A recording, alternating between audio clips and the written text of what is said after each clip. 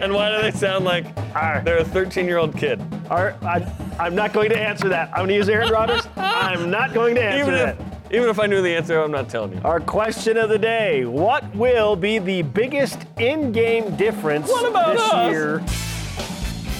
This is the best of BYU Sports Nation. Interviews and insight from this week in Cougar Sports. Every Saturday, only on BYU Radio. To lead off, here's the double coverage interview of the week. Trevor Matich back for another Matich Monday following a huge win for BYU over Baylor. Trevor, what was the best part of your weekend overall? It was the entire day. I mean, it was a great slate of games. It was a lot of excitement, massive upsets. Alabama almost went down to Texas. And then to cap it off with that late game, BYU takes Baylor into double overtime and pays it off with an emotional victory. I mean, from start to finish, it was a great day of college football. Our question of the day is, what's the best thing you saw in the game? Resilience. Baylor thought that they could beat BYU into submission. I mean, they ran the ball 52 times, average less than 3 yards per carry, but 52 times, thinking that eventually they would break the Cougars' will. The Baylor defense was incredibly aggressive and physical as well, thinking they could break the Cougars' will. But for every punch that the Bears threw, the Cougars threw a punch right back, and they took them to the very end. And neither team had a broken will. But both teams were just incredibly, brutally physical. And I would throw into that mix the almost physical nature of the crowd. I mean, the Rock to provoke 2 false start penalties on Baylor's last failed series in double overtime, they get a big part of the credit as well. This was just a resilient, physical, brutal victory. We're with ESPN's Trevor Matich on BYU Sports Nation. Trevor, when you look at individual performances, which individuals jumped off the screen to you from BYU? Well, Chase Roberts came out of nowhere, didn't he? And I tell you, you've got to go with Jaron Hall as well, getting him the ball. But that first touchdown that he scored on the left side of the end zone, that toe tap to score, my eyes got as big as saucers on that one, because that shows a capability that we weren't sure BYU was going to have in this game without their top 2 receivers. So Jaron Hall and the receivers, but especially Chase. And then defensively, for goodness sake, every time I saw a massive hit, it seemed, from the BYU defense, I looked up and it was Max Tooley. So I just kept looking up and it's Max Tooley again. And then finally I would see big, massive hits. I wouldn't even look up. I would just think, oh, well, gee, it's got to be Max Tooley. And sure enough, often it was. Max Tooley wore a cape in this game. And I hope they have an ice bath and a massage therapist for him all week long, because he earned every bit of it. Seriously, he was incredible. More big hits. Had the pick 6 last week. Now this week, you mentioned it, the defense just showed up in a real way. And if you had said that BYU was going to rush for 83 yards, I would have said, BYU's losing this game, and probably handily. But no, the defense only gave up 289 yards, 20 points. Didn't have a takeaway, but BYU didn't give it away either. This was a physical contest, Trevor, one that you probably would have enjoyed playing in, I imagine. Yeah, it was physical, and it was old school from that standpoint. But the defense also got pressure on the quarterback. Now, sometimes it was a linebacker blitzing, but the defensive line was relentless in their effort. And they got a lot of pressure on the quarterback because of that effort. And you've got to credit the back end for that. I mean, the secondary had a lot of pressure on them, because you figured that the Baylor offense was going to pound the ball, and BYU would have to come up to stop the run first and put a lot of pressure on the secondary to cover. The secondary covered exceptionally well, and that gave the defensive line time to pressure that quarterback. And so all the defensive components came together in a synergy that was just phenomenal. And in doing it, they were brutal with their physicality. And so it was a great dance by the BYU defense of so physical up front and so skilled in the back end. Trevor, we discussed earlier in the show today, no Puka Nacua, no Gunnar Romney. Tyler Batty sat out the second half for BYU on that defensive line, and still the Cougars found a way to win. Now, I'm not sure where it's going to help BYU the most, so they had to dig deep in a scenario like that and test the depth so early, but frankly, I feel like it will matter at some point for BYU. Why do you feel like that type of win was so critical for BYU moving forward? Well, it validated the work of the rotation. I mean, last year, the Baylor game, BYU was just out of people, and Baylor just hammered them. And this year, Batty went out, but for the most part, they were healthy up in that front seven.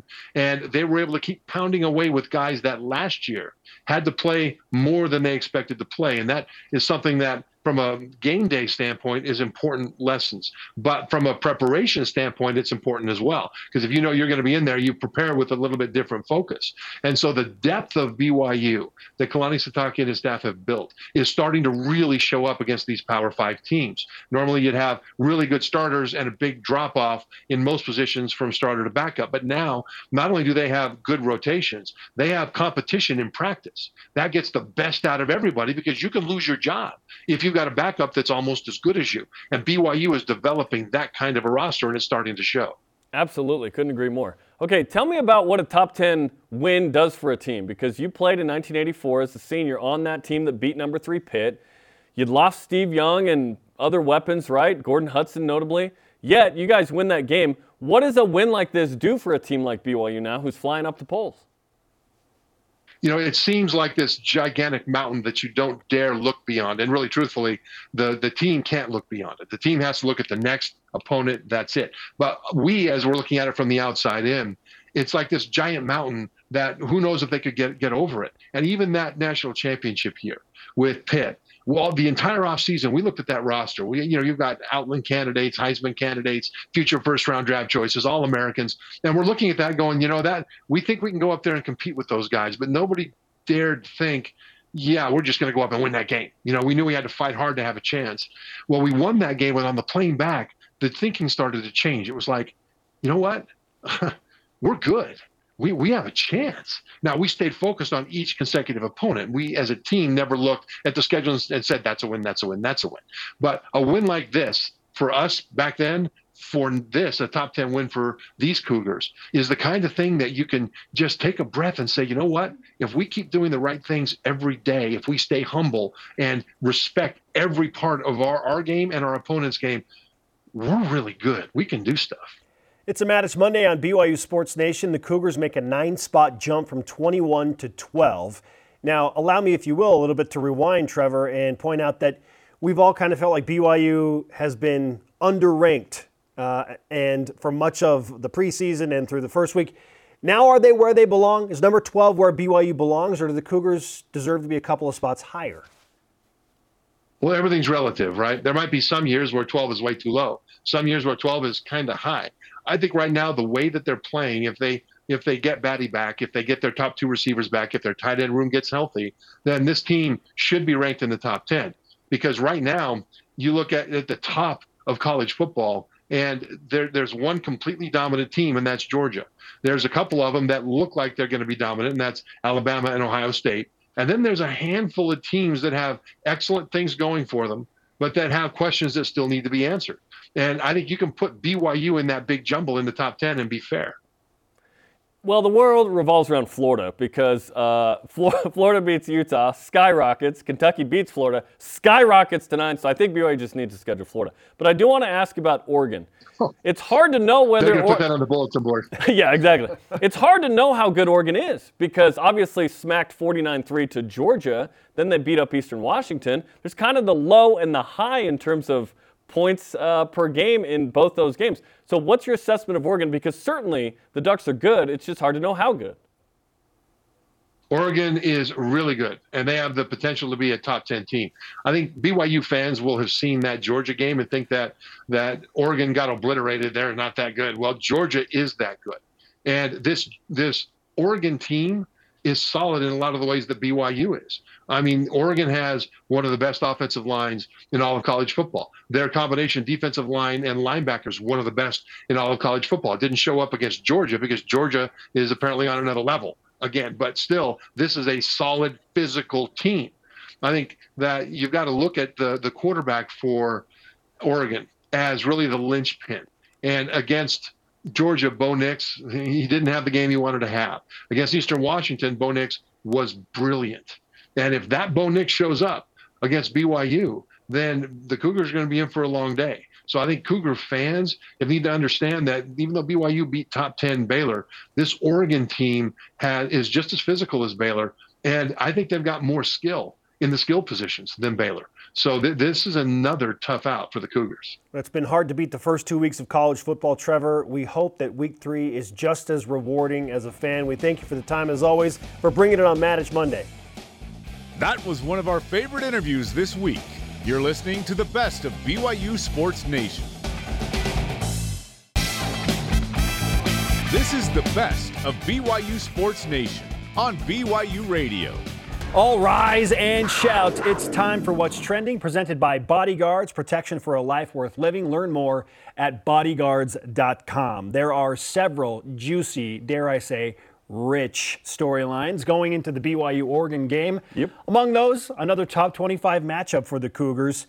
We already talked about the $1.1 million payout, so quite literally Nice. It's a rich storyline, Jarom, but there are several others. So what is the richest storyline for you heading into the BYU at Oregon game this weekend? It's to see if BYU's legit, Spence, because BYU's won this game at home before. Top 10, not as much, right? But if BYU beats Baylor at home and then goes to Oregon and wins, the playoff conversation gets hot and heavy.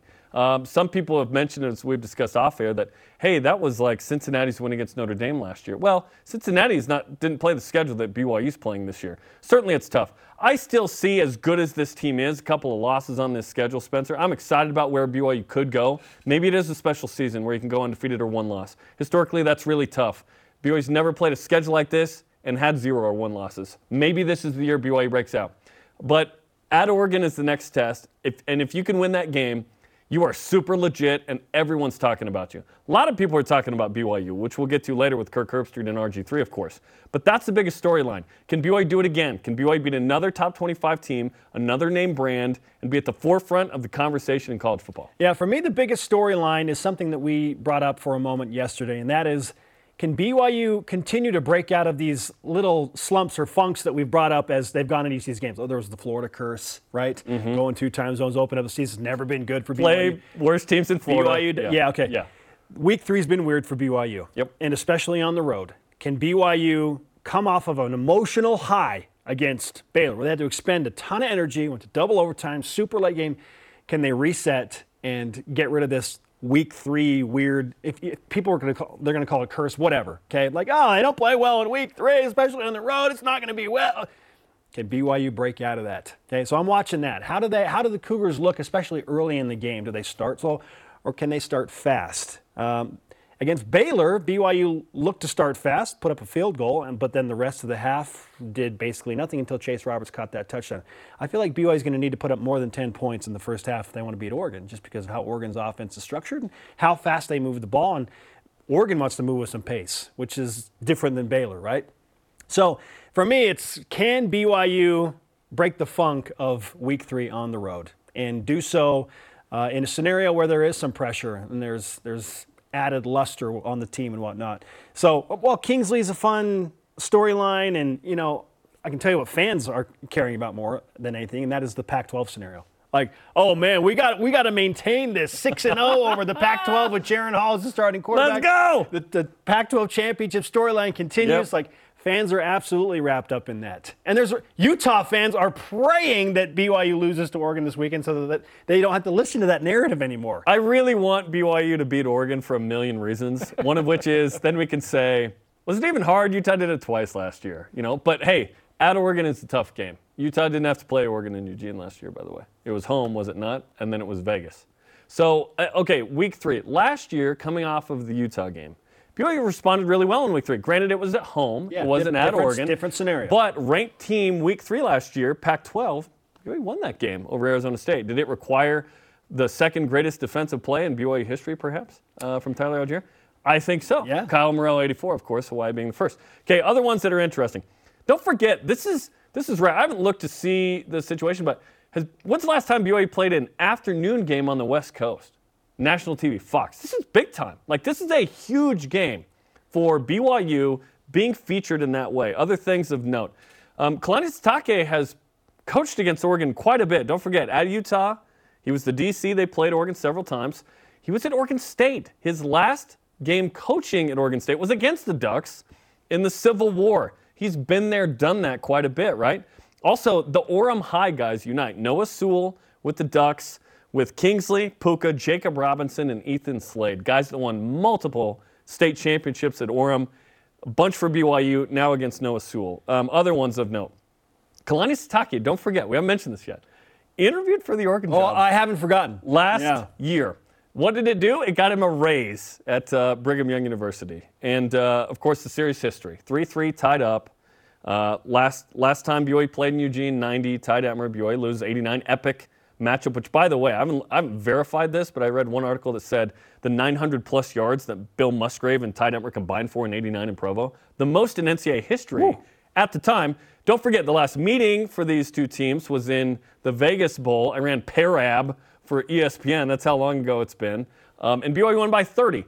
And in the series history, notably 3-3, the point differential is Oregon by 1. Yep. How about that? So this is way, last night I tweeted it out, I was like, this is way richer in storylines, pun intended, than I ever imagined BYU and Oregon could be. Obviously, Kingsley playing his old team. He said he's got cousins, brothers, but these are his brothers now in blue. And BYU's on a mission to go in there. And I wonder, Spence, if BYU can, like you said, start fast. And I expect the run game, and Christopher Brooks, who has played against Oregon. I watched Christopher Brooks play for Cal against Oregon in 2019. I just realized that will be BYU's quarterback in a couple years. Can they overcome the hostile crowd in Autzen, which, by the way, we're told there are 2,200 tickets available. Yep. Students don't start the semester until the 27th, apparently in Eugene. So go buy tickets if you're close to Eugene. Anywhere near Port, please go buy tickets if you're close to Eugene. 503 is going to show up in this game. Watch, like you'll be there. The 503 BYU fan base will be there. It's going to be awesome. Maybe we've overlooked the biggest storyline, Jerem. That is that BYU is an underdog. BYU, as the 12th ranked team in the country, is a 4-point underdog, and maybe that's going to grow to even more going to Autzen. Why? Why is BYU an underdog? Is home field for the Oregon Ducks worth that much? And do people know something that we don't? Are they buying in on... What are they buying into? Yes. BYU hasn't played well early in the season against Pac-12 schools on the road. Perhaps that's a storyline. How much is Autzen Stadium's atmosphere worth, especially if the students don't start classes until the 27th? Why? They'll be there. The students will be there. It's whether the rest of the stadium will be there. Why is BYU an underdog? I feel like that's a huge storyline. It's a good question. 20 straight home games, won, third longest streak in the country. 29 straight non-conference home. There you go. Streak. That's a big deal. Therein lies the answer. That's a big deal. Therein lies the answer for those people that are looking at just tradition and histories and all of the little things that go into preparing for a matchup. That right there. Okay. So you answered the question straight up. That is why BYU was on. Oregon at home is really tough to beat. 29 consecutive non-conference wins at Autzen Stadium. Now remember last year, Oregon shot up the polls into the top 10 after they went to Columbus and won. So the Utah win over Oregon at the time was a big deal. And then later it's like, well, Oregon kind of faded at the end of the year. Oregon went to Stanford and lost. Oregon's capable of losing this game, but so is BYU. BYU certainly got to show up and go get this. But I believe that BYU is going to be able to run the ball in a way that they couldn't against Baylor. I think that's as bad as it gets for the BYU run game all year. I think BYU is going to be able to establish the run. Remember that Jaren Hall is a confident dude against almost anybody, because like we said yesterday, he's 7-1 versus P5. It's like, what scenario is Jaren walking into where he goes, you know what, I don't think I have it or we have it today. No. This is the most confident, best leader BYU's had in a while. He's waited 3 years to get his chance last year, really responded, played through rib injuries in multiple games, even played after he was still hurt and had to come back early because Baylor Romney was injured. Now he walks into another validating moment where a guy that recruited him, Ty Detmer, is last loss for BYU there. There's some vengeance for BYU to go into Eugene and avenge that game from 1990. The stakes are high. He knows the ranking is poison, as he told me in the film room. I think BYU is really prepared for any challenge they have this year, which are many. Notre Dame in Vegas, Arkansas at home, at Boise State, where BYU's only won once. Sneaky games at Liberty, even East Carolina at home, as you've mentioned, sneakier with how they played against NC State and so on. This team's prepared to show up, just like they did on Saturday. But that wasn't a one-off to me. That wasn't we get up for this game, but we don't get up for that game. I think this will continue to validate the Baylor win if BYU goes in there and win. Because if you're really good, you go on the road and you win. Yeah, but even if you lose, again, depending on how BYU plays the game, what if Oregon kicks a field goal last play of the game and they beat BYU? If all of a sudden is BYU not legit? Respectable loss. Right. Is BYU? No, BYU is still legitimate. It stings. It hurts. It kind of takes away a big part of BYU being in the true national college football playoff conversation, because that will start if BYU beats Oregon. Right. And whether you want it or not, that's going to start. Is the playoff the end game? To me, no. The realistic end game is a New Year's Six possibility. You got to have one loss or no losses. But I would take 10-2 in the regular season. I really would. That'd be incredible. The best of BYU Sports Nation will be back after this on BYU Radio. Get caught up in the week in Cougar Sports. This is the best of BYU Sports Nation. Cougar Whip Around is presented by Marist, your e-commerce logistics shipping partner. Kirk Herbstreit named Kalani Sitake-Spence as one of his top 5 coaches of the week. Chase Roberts, one of his top performers. Also, Roberts got mentioned by RG3, one of my favorite analysts. He's great. As one of his top performers. And BYU as a team to watch. Which is the best validation?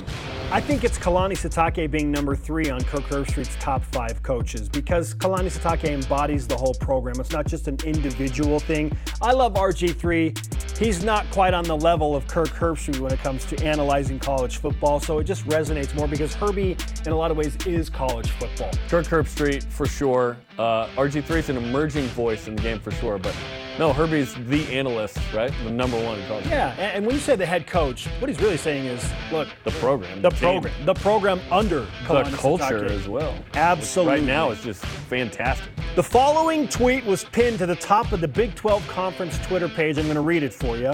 Quote, "Our future is bright." From ESPN PR, the Baylor-BYU game on Saturday was ESPN's best late-night game since 2016 with 2.4 million viewers. Jerem, double-barreled question for you. Okay. How big of a deal is it that the Big 12 Conference posts these type of tweets and these numbers? And how big of a deal is it that future Big 12 posts these viewership numbers? It's not a big deal that they posted it. They're proud of it. They're excited. It's a new member with its existing champ. So no deal because, hey, they should be doing that. But that viewership number is big time. It was a ranked matchup. It was in this unique window, which we've come to appreciate. At first in Independence, we all complained, they're not in the afternoon anymore. Like, we felt that way, unless it's Utah Tech on BYU TV coming up in November. But yes, this is where we live, baby. 8:20 kicks, local time here. Big 12 homies, get used to the 9:20 kick. And if you're UCF or West Virginia, 10:20 on the East Coast. It's a big deal that they hit 2.4 million viewers. It really is. Big 12 After Great Dark, number. bank on it. You can bank on Big 12 After Dark. And it's viewable, Yes, unlike certain networks. Yes, it is. Extra Points, Matt Brown, friend of the program, confirms from the contract that BYU will receive $1.1 million from Oregon for this week's game scheduled back in 2015. How much of that $1.1 million would you give back for a win? All of it. Every single penny of it I would give back, because now BYU's 3-0. They're in the top 10. They're riding high. They're coming home for 2 games against Group of 5 teams. BYU's going to be 5-0 and ranked number 6 or 7 going into the Notre Dame game. And that alone, just the notoriety around that is worth $1.1 million. And it might be because it might get BYU into a New Year's Six game if they can beat Oregon. Where you're making more than $1.1 million. Exactly. That's exactly what you don't have to share with the conference. You're investing in something you think could be an even bigger payout if you throw that $1.1 million back into a win against Oregon. Agreed, and I would give all my sins to know thee for a win at Oregon. Let's go. How about this? Bronco Mendenhall's name is being thrown into the mix for the potential head coach job at Nebraska, of all places. Well. Is Bronco Mendenhall in Nebraska a perfect fit? I feel like it would be. I really do. Like, the hard-working Midwest attitude associated with Nebraska, an appreciation of history, an understanding of what it takes to win, and the pressure having been at BYU. What he did at Virginia had no pressure to win, right? But he got them to an Orange Bowl. Thank you, Clemson, for going to the national title game in the playoff. That would be an amazing fit. I wonder if he's had enough time off. I know he's doing the podcast. I would actively be paying attention to Nebraska if Bronco was. If I were Nebraska, I would pay him whatever he wants, because that is the type of personality and mentality that a program like Nebraska absolutely needs. A certain amount of discipline that he Yes. restored to BYU in 05. Osborne built his program on discipline. The legacy was built on discipline. And guess what? Bronco has a great appreciation for the option because he knows the discipline it takes to run something like that, which is why he was so good defending against it. Bronco Mendenhall is a Tom Osborne personality. Nebraska should pay him whatever they can to get him out of retirement. I think he is a perfect fit for that program to try and resurrect a great legacy.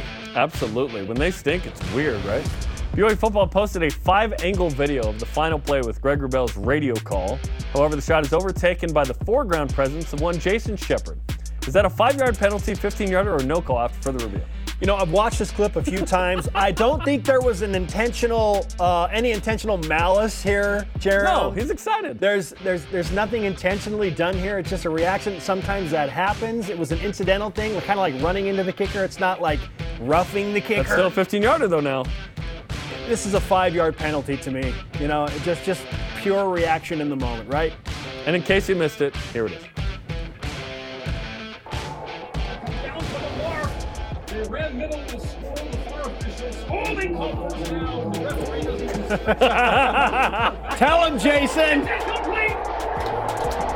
Flex those biceps. Dude. Flex those biceps. Looking massive. Did he do some push-ups in the press box? Well, It's no call. Listen.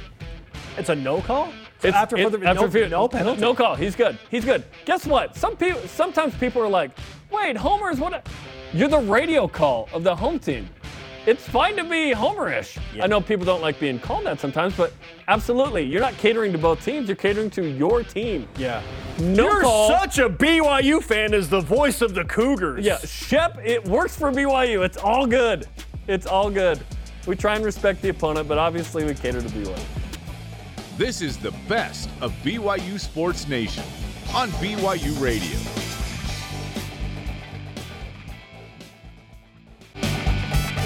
The best of BYU Sports Nation collects our favorite conversations and brings them to you every Saturday. Okay, welcome back to the show. We got Amber Whiting in the house, women's basketball coach, first-year coach. Welcome back to the show. New digs. Welcome. Thank you. This is awesome in here. I like it. We're stoked, and we're stoked that we have the non-conference schedule out for BYU now.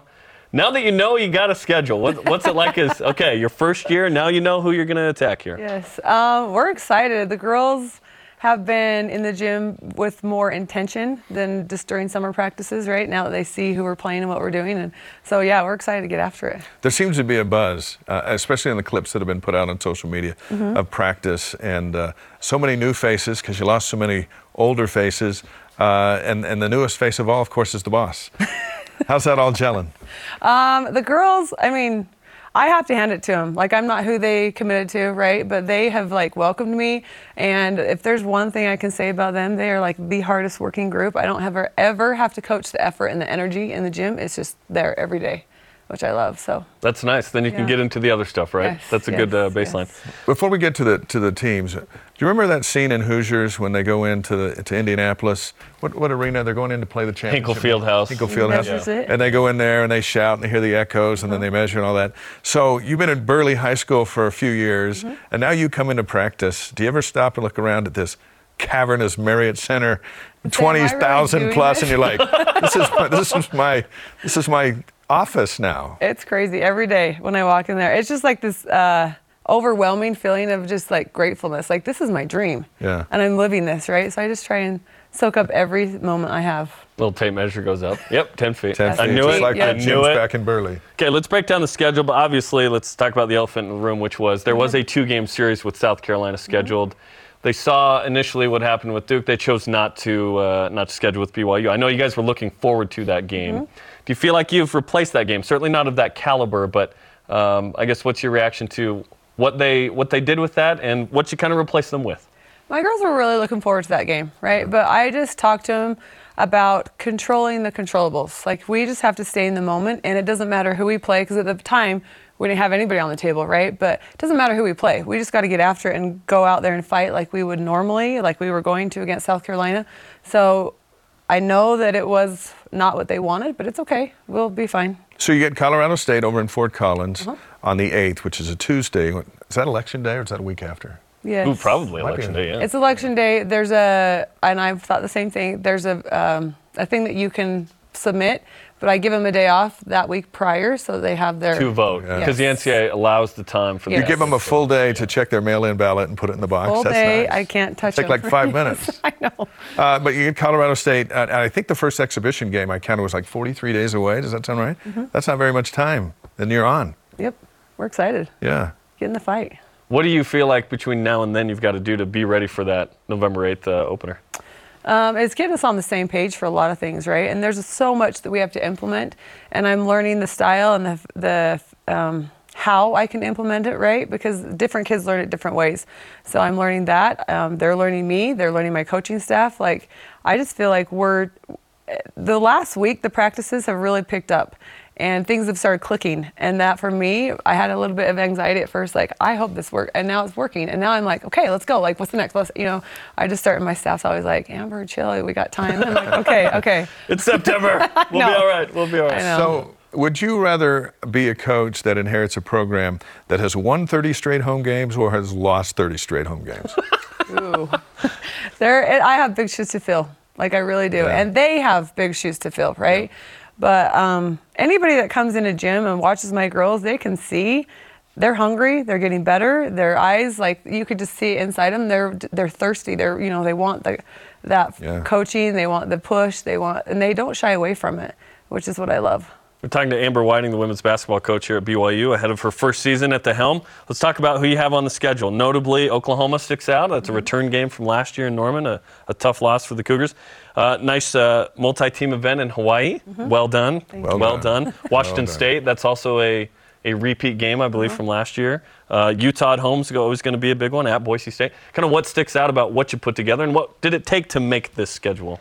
Well, I don't really have a lot of hands in. Like, Lee does my schedule. He'll walk down, hey, do you think about it? And I kind of talk about what days of rest and where we should go. And but I honestly, one game at a time. That's always been my thing, right? I know where I open, Colorado State, and then I know what's coming next, but I don't go there. I just one game at a time. That's where I stick. I need you to talk about Gonzaga on February 25th. Can you break that down right now? Because it's like 31 games at a time. What are the keys in that one? We got a rebound. We got a. What kind of schedule did you want? Because it's your first year. You lost some notable pieces, of course. You kind of have to establish what's the drumbeat going to be like with you at the helm. What kind of schedule were you hoping for? I don't want an easy one, right? Like, I want something that's going to push our girls so then when we hit the WCC, we're ready to go. And then hopefully the goal is to make the NCAA tournament. And then when you get there, you've played those caliber teams up front, so you know what is to expect. It's not like all of a sudden you're walking and you have never done that before. So non-conference, those kind of teams, Oklahoma, Washington State, Utah, and others, there's enough of them to feel good. And you want to put yourself in an at-large spot should you get to that point as well, right? Yep. You feel like this schedule does that for you? I feel like it's good for us right now. And I feel like there's games that we can get that confidence, and there's also games that we got to go in and fight. So I feel like it's a good balance right now. And then does that change next year when you get in the Big 12 with a lot of certain that toughness? Obviously a tougher conference that way. It's going to be, every night we're going to be out there fighting, right? So I do want a couple marquee games up front so that we can get ready for the Big 12. But then obviously we're going to have our MT events and things like that. So, yeah. When's the last time you've been in the Marriott Center to watch the women play? Last year. Was it last year? No, wait, 2 years ago. 2 years ago. So you've seen it. It's become an event. Yes. And there have been some great atmospheres in there. The Gonzaga game last year, felt like a men's game. And the whole lower concourse was in there, the band and this and that. The curtain drop was amazing. The curtain drop and everything that the men get, the women now get, which is awesome, especially in all the lineup stuff. And we made comments last year of like, this has gone from 25 people in the gym, mostly parents, to a destination for the rock that's still here, and they love it. And so you're going to be warmly received you'll come out and there's going to be people there. That's going to be great. Yeah, we have a great marketing team. We met with them yesterday with the players, because we want the players involved, right? But our goal is to get 10,000 people in the stands. Like, that's a goal, right? And then Natalie has this, amazing things that, she's going to do things if we get that goal to get more people coming. And so I just feel like we are building, and going to the Big 12 is going to help a lot. Listen, that does not mean you need 10,000 fourth graders in that stand, because you can get them. You might have to mute. But then you might have to mute that. There's stuff that comes with all those fourth graders. I know where you can find 10,000. Screaming, I know. It's awesome. It's awesome if you love nursery. We're talking to Amber Whiting on BYU Sports Nation. Tell us about one of your other new assistants, Aaron Kohlhoff, who has come all the way across the country, been at a lot of different places. Probably thrown the most weight around on the staff, I imagine, as well. Yes, he's hard to keep under wraps some days. He brings a lot of energy, and that's what I need and I love, right? And so, yeah, he brings that positive energy to help the girls amp up, and I love what he brings. How'd you find him? He had recruited my daughter back in the day, but then we had always stayed in contact just through the whole thing, going through the process. And so he's somebody that I've always, been easy to talk to, connected with, and so it's good. When you size up your roster and you have some newcomers, but you got to practice and you look at Lauren Gustin, who potentially will be the number 1 rebounder in the country, you can build around that. Oh, yes, of course. She's our cheat code. We love her. She's amazing. How's her game evolved? She's working a lot on her mid-range and her pull-ups, right? Yeah. But we want to just play to her strengths, right? Like when the ball goes inside, I've said to her a lot, like, I don't want it coming back out. Unless you're double team, triple, you are going up. Because there's a lot of times that she'll look at it and I'm like, just go up. That's what I want from her. So we've been doing that. Who else do you expect to fill in right away in certain key positions, given the fact that there was a lot of experience that came back with an extra year of COVID last year? I think between Nani and Ari and Kaylee and our new Gabby that came in from ASU, within those 4 guards, I got a lot of playmakers that can, dish and create shots and do things. I got a lot of girls that can knock down threes. Emma can stretch it really well. Rose brings so much energy. Like, I got a lot of girls, a lot of pieces. And the beautiful thing is they play for each other in practice, right? They love the extra pass. They love so even sometimes I'm like, eyes to the rim. Like, you drive and you're looking to pass. How about drive and get your eyes up, right? So there's a lot of times where they play for each other so much that it's so pretty when it works. But there's times I'm like, come on, just take a little selfishness. Be a little selfish. Yes. Yeah. When's the first practice? September 26th, I believe. A Monday. Yep. About a week. And it wasn't going to be a Monday. It wasn't when our schedule changed, right? So technically we can still say Monday, but we have to have within our 20 hours. All the rules. All these rules you've had to learn. What's that been like for you, coming from high school to college, where it's like, well, now the law book is pretty My thick staff now. on the way over here, don't do this, this, and this. Like, I was like, I know. In this interview? Yes, this interview, because they know, like, you know what I mean? Like, I can't talk about a recruit's name or I can't do that. So There's just certain like, complications Yeah, even they're associated always- with your daughter and what we can say on the air or not, yes, right? They're always like, be careful. I'm like, I know. It's fun for us too. Yeah. Isn't it so cool though that you got quite an entourage in here with you this morning, but you're in the show now. This is crazy. This is the big time, and That's what we said to you should coming have in all this that. morning too. Yeah, that's exactly Like, what hey, they said welcome to the me. show, dude. Let's go. Yeah, this is different, and you deserve it, and we're excited to watch you play, watch you coach. Thank you.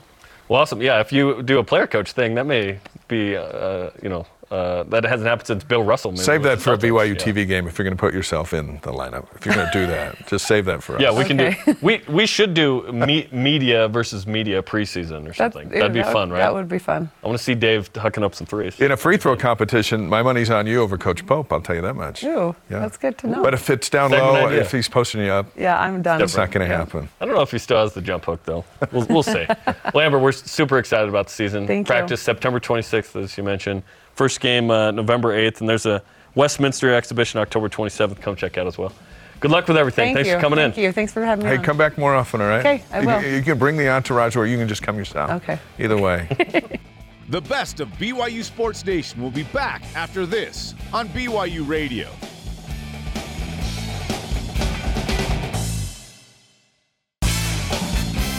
This is the best of BYU Sports Nation on BYU Radio. Let's whip it. The Cougar Whip Round is presented by Maersk, your e-commerce logistics shipping partner. So BYU, their win over Baylor moves them up from a Tier 4 to a Tier 3 team, according to our friends at Fox. Fox is televising the game on Saturday. Would a win over Oregon move them up to a Tier 2? Kentucky, Michigan, Arkansas, Michigan State right there? I think so. If BYU beats Oregon on Saturday, the Cougars are in the top 10 next week, Dave. I think Tier 2 is appropriate there. Definitely not Tier 1. That's another level. That is, and there is a giant difference between Georgia, Alabama, and everybody else. Michigan State has defeated Western Michigan and Akron, so real tough schedule. The for Zips first didn't have couple any of weeks. zips. They had Okay, no there's zip. That is fortunate. They're at Washington on Saturday. We'll learn a little bit about Yep. what Michigan State. Yep, more of a challenge. BYU and Oregon, by the way, both have played two ranked teams after this week in the first three games. Tough schedules. John Woolen released his Best of the West power rankings as BYU number 1. Do you agree? How can they not be here in the West? That means that he's got him over USC. USC hasn't played anybody yet. And Stanford, But Stanford's been down. We're not sure how good Stanford is. We'll see them later in the year. USC will have some tests coming up, but maybe their biggest test will be how they play up in Salt Lake when they face the Utes. But hey, BYU beat USC last November, so if you're looking for I get it. I can see, and if BYU beats Oregon, then who out west haven't they beat? Up to this point, In the last 2 seasons. we would just need a head-to-head with USC to really determine that this year. Perhaps, This year, yeah. with Lincoln Riley. But if you look at the last As of now, sure. 18 number one. months, who have they not beat out here that's any good? USC is top 10 because history, not because this year, and because Lincoln Riley. History and future. Yeah. Right. Not now, although they have looked pretty good. Yeah, well, the future is actually not going to be as good as it was in the Pac-12. They're going to get it's a tougher conference. It'll be a much tougher conference. But yeah, number one in the West, and a win Saturday solidifies it and puts BYU in the top 10. There aren't many top 10 teams in the West anymore. Nope. USC's hanging out in there, and hey. Is Oklahoma considered a Western team by those on the East Coast? I don't think so. I don't think so. But Ohio is still called the Midwest by everybody. That makes no sense. Yeah. Midwest in 1850. Yes.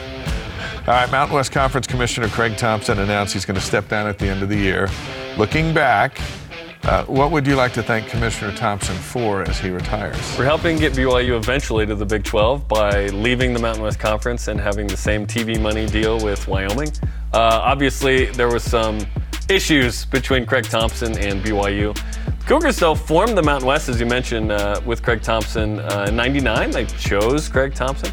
Eventually, things went sour with the inability to rebroadcast on this channel and other issues, and ultimately the hairdo, as some call him. He kept the Mountain West relevant despite BYU, TCU, and Utah leaving. And best luck in retirement. But the Mountain is really the sore spot among the Cougar fans, of course, not being able to watch their games nationally and in HD. BYU helped create that monster of the Mountain, and it didn't work out for them. So part of that's on BYU back in the day when BYU and Utah put the Mountain West Conference together. And they brought in Craig Thompson. And so here's the guy you're dancing with. You asked him out. I thought he did a lot of really good things. In the end, I thought he listened to the wrong people. You can't listen to Wyoming and Colorado State and ignore BYU and even Utah. You just can't. Because then BYU and Utah are going to leave, and look what you're left with. He turned around to Boise State, and he did everything for Boise State he should have done with BYU. And BYU probably would still be in the league today, preparing for the Big 12, hopefully. They didn't just get invited because they were independent. Right. But so a lot of credit to him, but then also there's some faults, and none of us are perfect. He just listened to the wrong guys at the wrong time, and it cost him the marquee team in the league. But after that, he's managed to keep that group together. Yeah, I do need to ask him what product he uses in the hair. That needs to happen. Well, you may rival him. That's what He's got more poof than I do. Tonight marks the beginning of Thursday night NFL games exclusively on Amazon Prime Video with the Chargers at the Chiefs. How closely should BYU fans and Big 12 fans be watching the success of those games? First, I got to find it. And it's on Amazon Prime Video. Yeah, I gotta go there. Maybe I have to subscribe. I don't know. I haven't really thought. Tell me you're older without telling me you're older, Dave. My wife will take care of it. New media has to be discovered and followed, and so I think we should be interested in seeing. The game's going to look the exact same. The same professionals. Yes. Al Michaels is the play-by-play guy, so it's going to sound and look Street, the NFL. same. Yeah. But as far as access to it, that's the key. And if that is the road toward more fan access, and you know the Big 12's looking at everything, they're open for business, why not? So what I want to do is I want to be able to watch my team whenever I want. And I think now we're to the point where it's like it doesn't just have to be on ESPN for it to be legit. Can I see it wherever I'm at? And here's an avenue where Amazon Prime's going, see it with us? It's really a question of money here, because I don't think that the Big 12 is going to go with an Amazon Prime for its primary provider, perhaps secondary, tertiary, a specific game, right? The Friday night game of the week from the Big 12 if they want to do something like that, or a Thursday. But ultimately, you probably want your primary on ESPN just for the access. You want your first 3 games on the big shit. Yeah, Fox in there as well. I would imagine that will stay. That's what currently is. But I wonder if Amazon Prime gets into the college game, and certainly there's an opening with the Big 12 coming up in 2 years. If it's a bust with the NFL, because the NFL's taking a gamble here, because Thursday nights used to be on NBC or Fox, Amazon paid enough to buy out the bust. So the NFL's making so much money from them, they're willing to go, yeah, we'll give you Thursday night. That's how committed Amazon is to making this work. And so then if it doesn't, the NFL doesn't lose. You know, they're getting a boatload of money, and then they can go, well, okay, we're going to go back to one of these other guys. So I think everyone's watching this. And they got Rings of Power at a bill. Yeah. Which I've been watching, and it's fantastic. It's been worth every penny that I didn't have to spend. I just watch it. Shout out to the brother-in-law who's got the actual account, right? All right. Who actually owns a Netflix account? Is everyone bumming off everyone else? I don't know. You know what I mean? It's in my house. I don't even know where it came from. But I don't. One of the hidden talents of the late Queen Elizabeth, who recently passed, Wii bowling. That was just revealed from the castle. She apparently loved it, played against her grandsons. She was given a gold Wii console. Gold. What's the Queen? She's the Queen. If you were to have something gold-plated, what would it be? Like replica gold plates would be nice. Book of Mormon. Also a gold-plated grill. I would wear that on this program at least once a week. Yeah, that's what I would do. What would you do? You'd have a gold-plated grill? Yeah, dude. Like 50 cent or what? Yeah, 50 cent, but yeah. 50 cent? Yeah. I think I wouldn't. I don't know what I'd do. I don't know. I think you can do whatever you want. I'd just take it to the bank, put it there, just where all. Is gold still worth something? Yeah. Is that a thing? Like I have no idea. They're still looking for it. So is it worth more than Bitcoin? I have no clue. The best of BYU Sports Nation. We'll be right back. Rise and shout for the trending topics of the week here on the best of BYU Sports Nation. All rise and shout. It's time for What's Trending. The Baylor win was tough, Dave. It really was. A double overtime grinder where neither team ran for 3 yards a carry. It wasn't 1980s whack. No. It was not that. Now the Cougars face a 25th ranked Oregon team seeking its first FBS win for its new head coach Dan Lanning, formerly the DC at Georgia and that amazing defense last year. Boy, did he get a look at his old guys in the first game. Yeah. Third best home win streak in the country at 20 games. Oregon's really tough at home. Is the Oregon game going to be tougher for BYU than the Baylor game? I think it'll be tougher different for sure. Tougher because it's on the road for BYU. We saw what the crowd did to Baylor when they had to do it. We've seen what the crowd did to Arizona State, what it did to Utah, what it did to Virginia in the second half last year. BYU's rock is part of the game. Well, Oregon's got a crowd too. Their decibel level's way up. The students aren't in until the 27th. They start way late. Yeah. I should have gone to Oregon. Yeah. That whole Pac-12 thing Jeez. They're a little bit late to everything. I think it'll be interesting to see the crowd. BYU will have some fans in there, but it won't be anything, of course, like a home game. But I do like Jaren Hall as the quarterback in that setting. If there's ever a calming element on the football team or whatever, it's him. He doesn't turn it over. He beats those guys. He's 7-1 against P5s. I like him leading the team in there, and I think they have a very good chance to win the game. If it was one of the younger guys, then it'd be like, well, I'm not sure what's going to happen. But Hall marches in with a plan, and he executes it. And so it's another toss-up game. I thought Baylor was a toss-up game coming in. And neither team turned it over. Some missed kicks and go to overtime. Seems to be that's how a toss-up game should end. The last possession. So we'll see. What do you think? I think Baylor is a better team than Oregon. So when it comes to just straight up on the field, that part, no, I don't think it's tougher. But I do think it's tougher because if you say, well, Oregon is a very good team. I don't know if Oregon's great, but they're certainly good to very good, right? Yeah. It's hard to know with the two extremes against Georgia and Eastern Washington. Georgia, you get a field goal. Eastern Washington, you score a touchdown on the first 9 drives, like domination. 40 first downs, by the way, a program record for Oregon. So it's hard to know. But this we do know. It's going to be a tough road venue. It's an afternoon game on a Saturday. BYU's built to win whenever, but especially on Saturday night at home. But I like what you talked about there. Jaren Hall and this team are not going to give in to the poison of being ranked 12th. Remember, BYU was 5-0 and ranked 10th last year, surprised by Boise State. There would be no surprise here. Oregon is known for its speed, of course, but they do have some power element to them. The win streak at home is certainly notable. But BYU is a ranked team itself and is coming in as the underdog, which I kind of like in this. Because not everything is tipping BYU's way, although a lot of experts are saying Absolutely, BYU's going to win. BYU's got a better quarterback and a better offensive line. I don't believe this is going to be the slog that it was Saturday night against Baylor in the trenches. BYU couldn't run and still won, but neither could Baylor. And Baylor didn't have the quarterback that BYU has. Bo Nix certainly has experience at Auburn, and the OC for Oregon was at Auburn in 2019. That's the connection there. That's why I went to Eugene. BYU's got that part of it going. Also, the experience of being in Autzen for a couple of guys I think matters. Christopher Brooks has played in Autzen. In fact, I went to a game in 2019 that I've referenced this week where I saw Cal play Oregon. Christopher Brooks scores a touchdown in that game receiving. He's played 4 games against Oregon. Not a ton of success, 3.2 yards per carry. But he didn't have the offensive line that BYU has going into this game. Kalani Sitake at Utah and at Oregon State, notably in the Civil War, has coached 4 times against Oregon. He's been in Autzen for, it was more than that actually, at least 4 times as an opposing coach. So Kalani knows what it's like to be there. But ultimately, this comes down to those players executing on the field. Oregon didn't have a 20-plus yard pass play against an FCS team last week. I think BYU comes in more powerful on the offensive line with the better offense. Tons of experience. I think this is the most experienced team BYU's ever had thanks to COVID.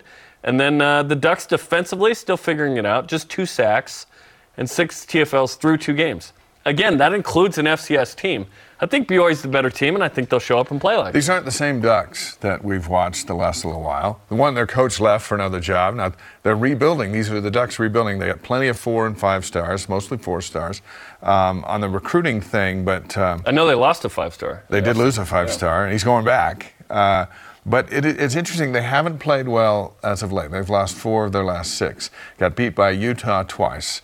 Got pounded by Georgia, who's the best team in the country. But this BYU game to them is a measuring stick for the Ducks. Sure. Does it forgive them getting pounded by Georgia? To the biased East Coast media, absolutely it does. They'll probably rank them 5th in the country if they beat BYU. Because they were ranked, what, 11th? I don't understand those guys. Out of the gate? Yeah, last year they should have been out of the poll for the last 2 months, or at least the last month. The Ohio State win in there carried a lot of weight. Yeah. And so I think they're trying to find themselves, but BYU's not walking into Autzen 5 years ago facing those Ducks that were thinking about national championships and stuff. These Ducks aren't even thinking about that. They're thinking, can they compete with Utah in the Pac-12? Yes, can they win the North again? Because they have the last 3 years. Although Washington didn't go, Oregon went in their place. And the Pac-12's been so bad as of late. Maybe USC rises everybody up. Perhaps. And we'll talk about that coming up with John Wilner, who thinks BYU is better than USC in his Best in the West poll. We'll say whether we agree later. But it's interesting because if this BYU team can't go there and do it, what BYU team could? Right. Because they're so experienced. You got the senior quarterback. You mentioned the stat we've loved this week, which is Jaren Hall 7-1 versus P5s. He's 3-0 against ranked P5s, I believe. Never has a BYU team or a BYU quarterback been as prepared to go in like this. And we're gonna address this coming up a little bit later as well. As that 1990 game, you'd think that team was better prepared than this team, right? Ranked top 5 in the country, eventual Heisman winner at Oregon. Rumor has it they drenched the field before to just slow BYU down. Is BYU known for speed in that way? I don't know. No. But that team didn't go in and win that day. I think this team is more prepared than the traditional WAC and Mountain West teams, Dave. Not only from an extra year from COVID, but they've played schedules that no other groups in BYU history have. So when they walk into Oregon, they can pull on, no, we played at Tennessee, we played at USC, we played at Wisconsin. We've won those 3 particular games. We've lost our share, but we know what it takes to win, and we've got the horses. BYU has the horses in a way that I can't remember walking into a season being this confident about BYU's ability to go win this game before. Especially after beating Baylor. Now in August, it was like, okay, Baylor's probably going to be the toughest game. We thought Notre Dame. Yeah, it's Notre Dame, and now they're gone. But after the Baylor win, now it's all of a sudden, okay, well, now we got to go to Oregon. Well, that was always going to be tough, and it is tough. But this BYU team under Jaren Hall doesn't turn the ball over. Hall's 7-1 against P5s. In those 7 wins, 3 turnovers. That's it. And one of those turnovers, Tyler Algier got back. So 2 turnovers in 7 wins against P5 at home, on the road, and on a neutral location. So if BYU goes in Saturday and takes care of the football, those are the teams that win on the road. Absolutely. So I like that number, and I like this team with that quarterback to go do that. I believe this game will be messier than the Baylor game in terms of turnovers. I think a few happen here. It's whether BYU can win that turnover battle. Because when you're on the road, you got to take care of the ball. And Aaron Roderick told us last year in preparation for the game on BYU TV, Jaren Hall doesn't give the ball away. And BYU's got a nice 1-2 punch with Christopher Brooks. Hopefully it's a rebound game that way. And if you can't run on Baylor, it's okay. Baylor's front seven was super legit. Yeah. I believe that Oregon has a good defense, but not as strong as Baylor's front seven. I believe the back end for Oregon is probably stronger than the back end for Baylor. But we'll see if that BYU defense can replicate that performance, Dave, because Baylor's inability to run with an inexperienced quarterback, that combo was good. Under 300 yards allowed, 20 points allowed in double OT. That was an amazing performance from the BYU defense. Yeah, and the guys weren't open downfield. BYU sacked Shapen 4 times, as we showed you on AFR on Tuesday, or on the BYU TV app whenever you want. There was nobody open. They had a couple of balls. What did he throw for 120-something yards or something? Nothing. But we showed you plays where there's just nobody open. Yep. And you know what? Oregon's receivers aren't any faster than Baylor's receivers. Baylor's receivers are the Big 12 champion receivers. They haven't had bad recruiting classes, and they just could not get open. Can Oregon's guys just magically get open because they got an O on their helmet? Or a Nike. Or a Nike. Which BYU has as well. Not on this secondary. This secondary is good.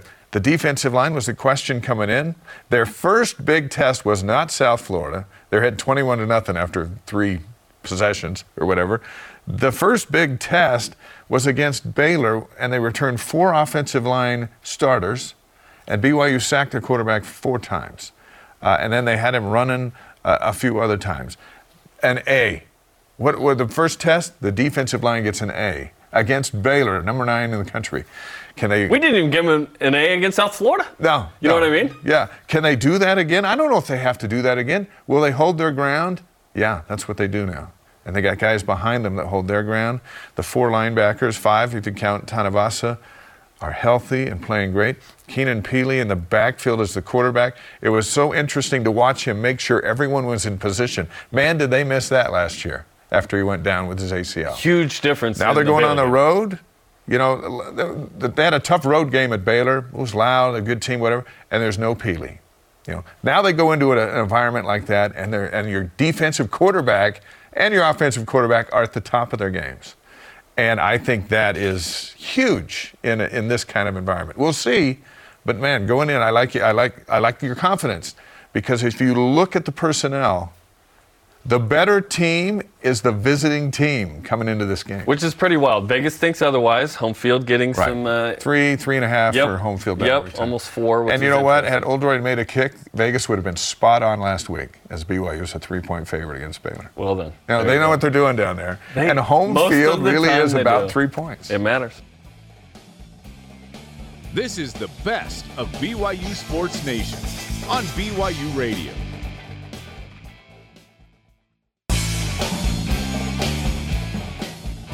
Hear what the coaches, athletes, and experts have to say. Here's another great interview from the week on the best of BYU Sports Nation. Do you know who was absolutely involved the last time BYU won a road afternoon game in Pac-12 territory? Who? Malik Moore. He got his Wingstop deal against Washington State. Yes, he did. Afternoon Pac-12 road game. Malik. How about that? Malik Moore is the focus of our one-on-one BYU Sports Nation All Access interview here. He also discusses the number 12 ranking, and if he's buying into that, listen to the conversation. Malik, following that just epic, unforgettable double overtime win, which went early into Sunday morning, I'm sure it took you a while to wind down. So walk me through your sleep schedule over the last 24 plus hours. Man, it's like, I haven't even been able to get a good night's. This is probably my first good night's rest of sleep. Like, I still didn't go to bed till 2 a.m. last night. Luckily, I don't have any classes, so I was like, I'm gonna go to sleep till like 10. I'm not waking up till whenever. I don't care. So I mean, but that night, I didn't go to sleep till about 4 a.m. Yeah. First of all, traffic, getting home. and you get home and you're like so sore, you lay down in bed. It's just nothing that you can really do for it. So I don't know. Yeah, without question, super physical game that requires some extra sleep and certainly some added attention from the training staff. So for you, who yourself, again, flying around, making a lot of hits, what was your recovery process like to get right for Oregon week? Yeah, so I mean, there's treatment Sunday. So right after the game, you wake up in the morning, treatments around middle of the day, 1 o'clock, 2 o'clock. Go in there, get your hot tubbing in, get your stretching in, whatever it is that you need done that day, you go in there and do it Sunday. So that Monday, you're back, you're ready to go. You're ready to go for practice. But even before practice, you want to wake up early in the morning, get your classes done, and spend a few hours, or I spend a few hours, before practice to get my body right. I'll get a lot of deep tissue rubs in, a lot of releases on my muscles. I don't do feel-good massages. No feel-good massages. Deep tissue massages, so they hurt. But, that's always the routine, for me at least. You were one of the first people in terms of players that I saw on the field after the final play of the game. And I jokingly asked you, hey, are you tired or something? You're like, yeah, I'm tired. Fans are storming around you. It's chaos. How long did it take you to find your way safely off the field into the locker room? I couldn't. They started lifting me up. I'm over here standing, I'm trying to celebrate, and all I see is a swarm of kids running towards me, or running towards the field in general. And then all of a sudden, I'm in the middle, getting hit in the head a couple hundred more times. I feel my feet coming off the ground. I'm like, oh, okay, I guess we're doing it. And I'm up in the crowd surfing. Then they put me back down. Now I'm just trying to make my way through. Luckily, I got the pads on, so everybody's, a little farther away. But it was definitely hard. And I'm like, everybody's storming the field. I'm thinking it's Utah game. Again, I'm going to go see my mom, my dad, and my sisters and stuff. But they started going back into the stands. So I'm like, all right, what am I going to have to do? So it took a good 30 minutes probably to get back to the locker room. And then even if I did get back to the locker room, half the team wasn't even in there. So I'm like, okay, well, let me go back outside, talk to my mom real quick. Then by then I was gone. Wild experience, but an unforgettable win for sure. Again, you were involved in that last play. You see that ball go up. Walk me through the defensive scheme and your perspective on that final play as Baylor was trying to score and extend this game. Mm-hmm. So in that play, it's just a matter of just playing smart. Like a lot of people in that situation, want to make the big play that's gonna, get them on TV, that's gonna get them the follow, whatever it is. Like they want to do a lot, do too much. But in that moment, it's like this is a team sport at the end of the day. You do your job. So in that moment, I'm looking at the quarterback. I'm not worried about the fans. I'm not worried about what's going to happen afterwards. I don't really care at that point, So I'm worried about where that quarterback's going to throw the ball to.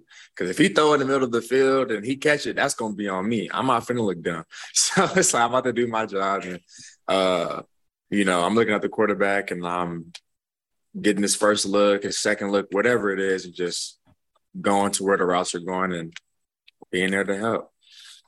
So many layers to that win for BYU, and I've been talking offline with a number of people around BYU Broadcasting and BYU TV about what that type of win will mean for this BYU team, because things didn't just go smooth, and I mean it was a rocky road to get to the ultimate victory finish.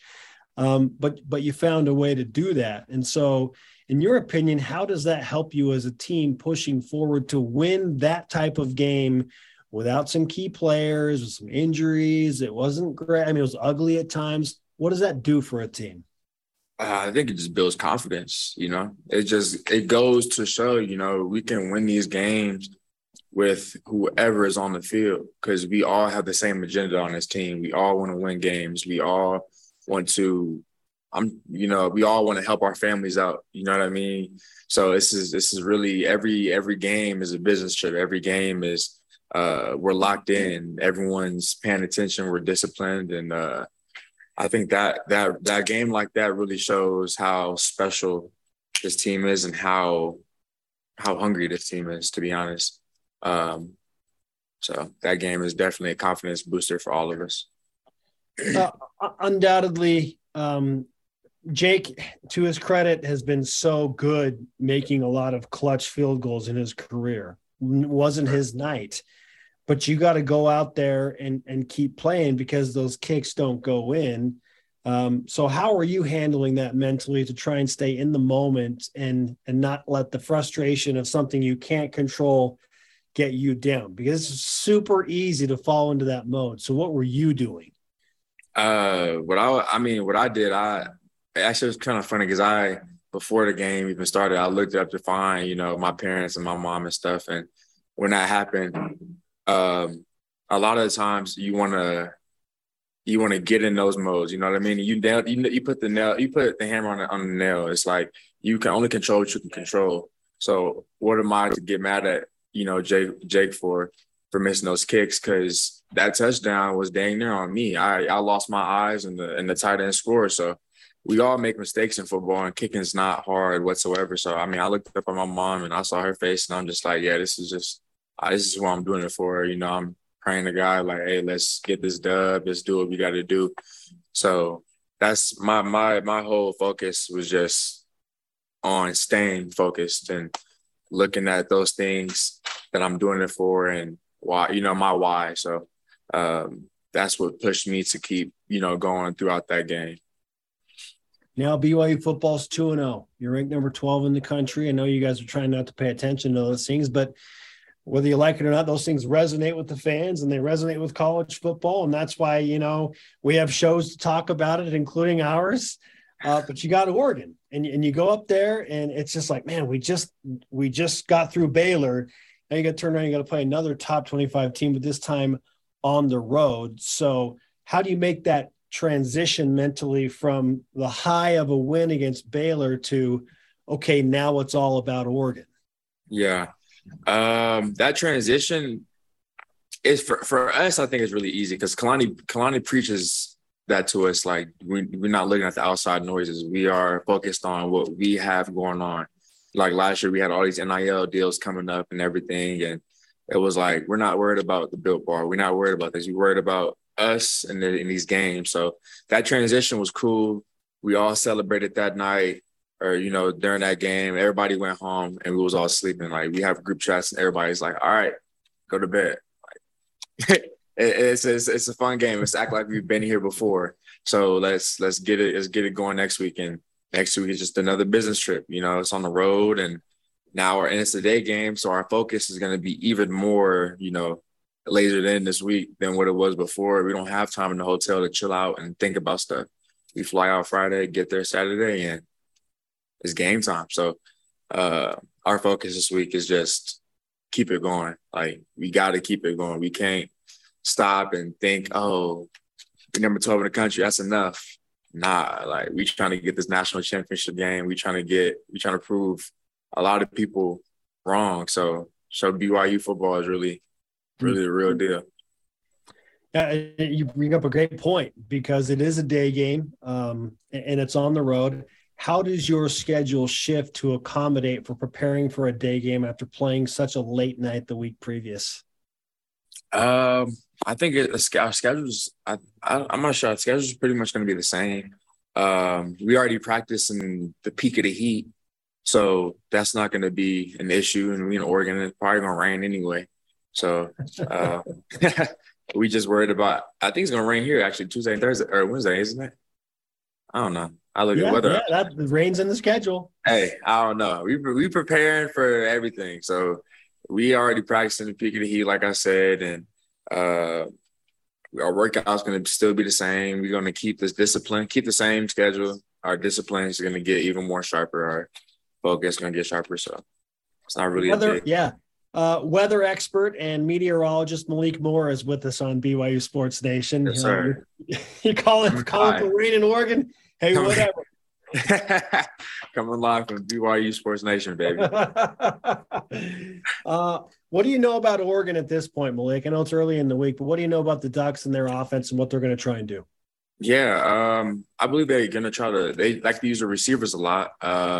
Usually they run the ball, try to run the ball a lot, but I think that they'll probably do some of that and a lot more passing that Baylor didn't do. So I think we're gonna have to be more cognizant on the pass game and still stay stout on the run game. So I think that's a big thing, and I don't know. I'm excited to see what jerseys they pull out, to be honest. Yeah, okay, and that's always a thing. And you've got your own uniform combos. We learned today that you're in the all whites, but with royal trim and the royal helmets. How are you feeling about the uniform combination for BYU this week? It's cool. I like the royal helmet. It fit my head nice.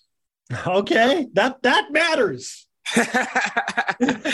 Exactly. So I mean, I'm cool. I'm cool everywhere. As long as my helmet fits good and my shoulder pads is tight, I can hit somebody. That's all I care about. You know what I mean? Hey. So I like our uniforms, but I mean, Oregon, let me see some. Let me see some fresh stuff real quick. I'm gonna see something. that matters for sure. Malik, when you prepare for a team, like you said, you're expecting to be, obviously more pass heavy. Do you prefer that, playing the position that you do in the secondary?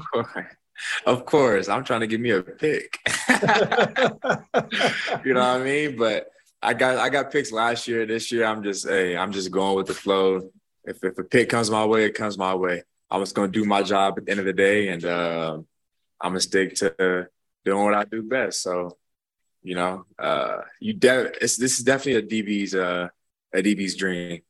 Go against a team that likes to throw that ball, because you get the test. You get a test. You know what I mean? You get to test yourself to see where you're at. And then there's opportunities for big plays and a lot of turnovers. And that might be the key to this game is, wherever can get more turnovers. So we'll see. Yeah, no question. 0 combined turnovers between you and Baylor, which is pretty wild with how physically you two teams play against each other. But it is such a dramatic turn of events. Just as the last question, what does it do for the defense and the team when you do create a turnover? What is that like emotionally? Man, it's like the momentum just shifts completely. Everyone goes from here to here. So it keeps everybody going, because it kind of gives you not hope, but it gives you a sense of like this is possible. Like if we keep getting these turnovers and doing what we got to do, we will win this game. And I don't know, the person who gets the turnover, I'm pretty sure they're feeling joyful, happy. You know what I mean? Yeah. Excited. But for the other people, exactly. So, but for the people around them, it brings up a lot more motivation, and a lot more hype to the game, because now it's like, hey, this is a game now. It's exciting. Let's have fun, which is what Kalani preaches, having fun. And turnovers are fun. Yes, they are. Malik, I wish you a lot of fun, whether that's turnovers or just overall fun in general as you push forward to Oregon. Let's give you some BYU Sports Nation karma. So just maybe you can go get that first pick against the Ducks. Channel that Pac-12 road power that you showed so strong against Washington State last year. That's what we're looking for, right?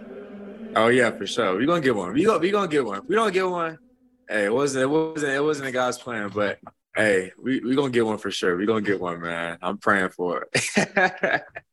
Great stuff. Malik, congratulations on the big win over Baylor. Again, good luck against Oregon. We'll be talking to you soon. Thank you.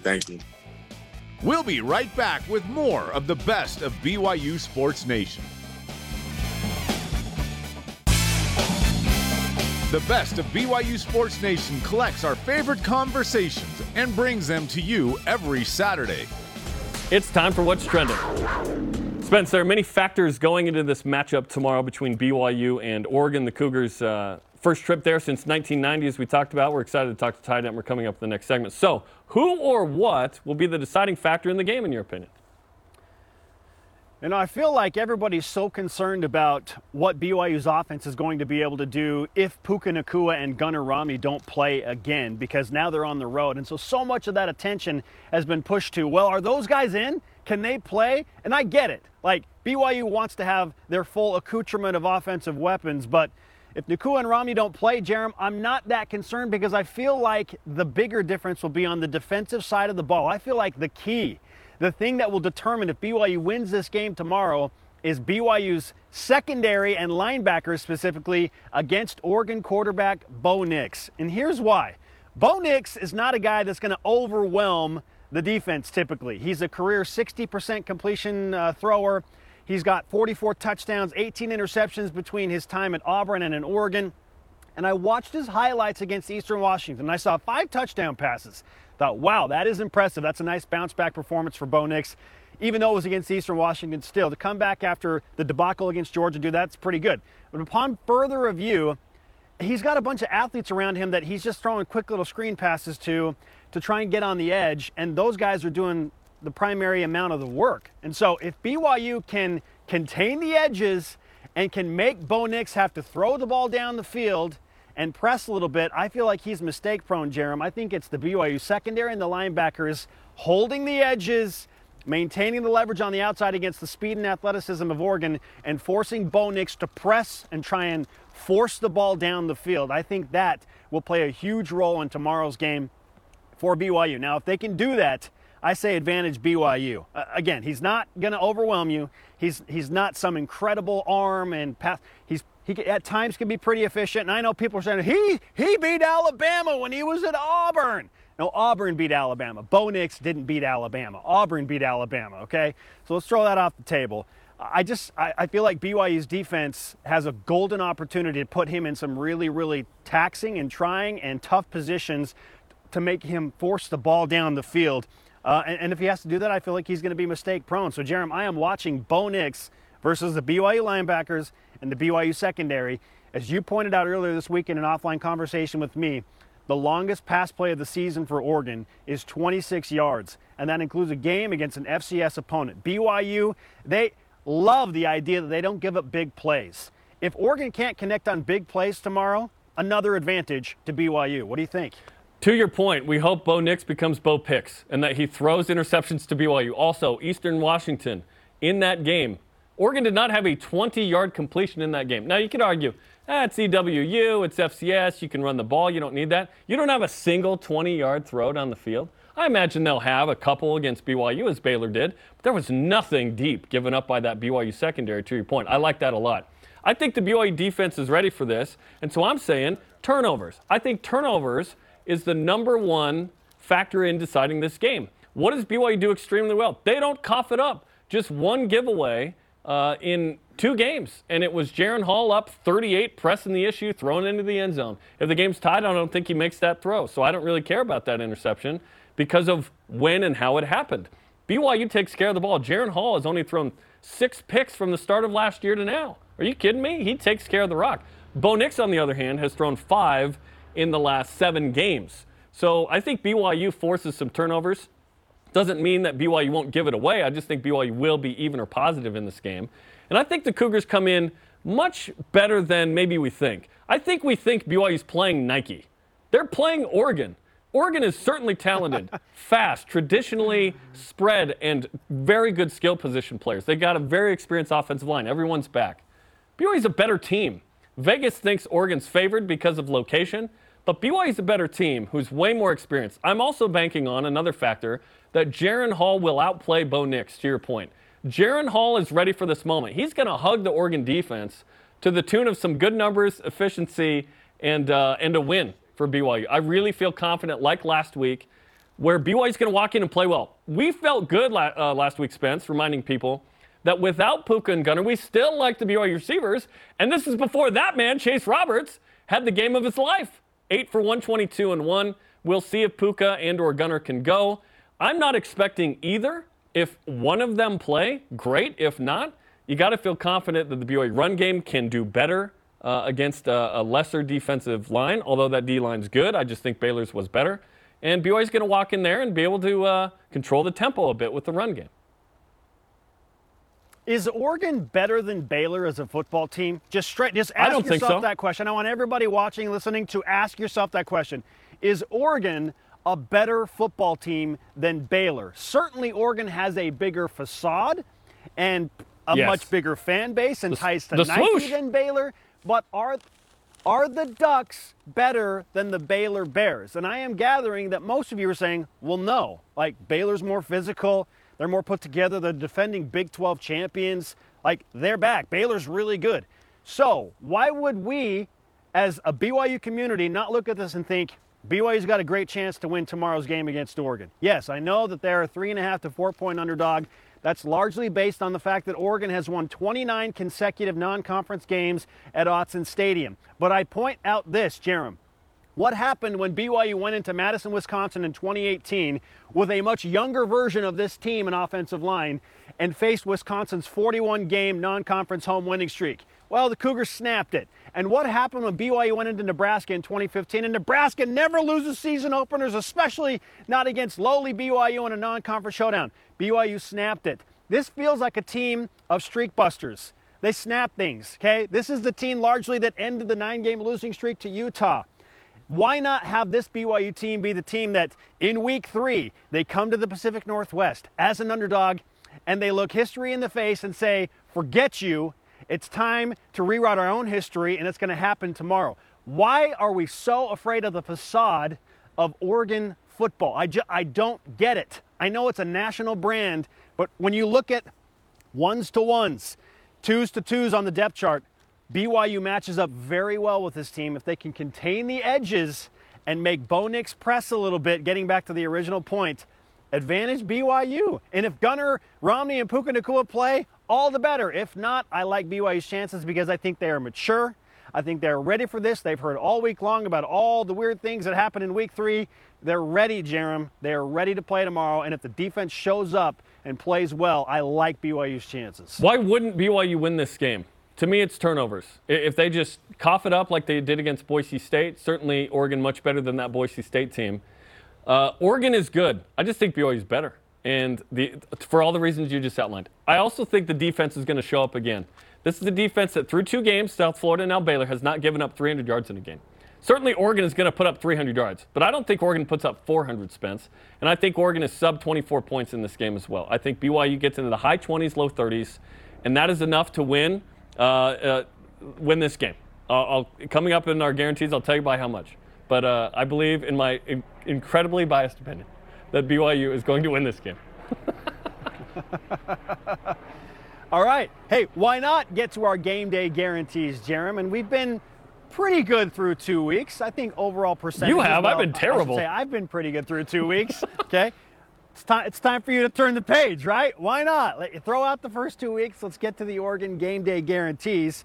And I'm 5 for 7. Why not go ahead and keep that percentage rolling? So, Jerem, I'm going to go with this. My first game day guarantee, BYU will have more passing yards than Oregon.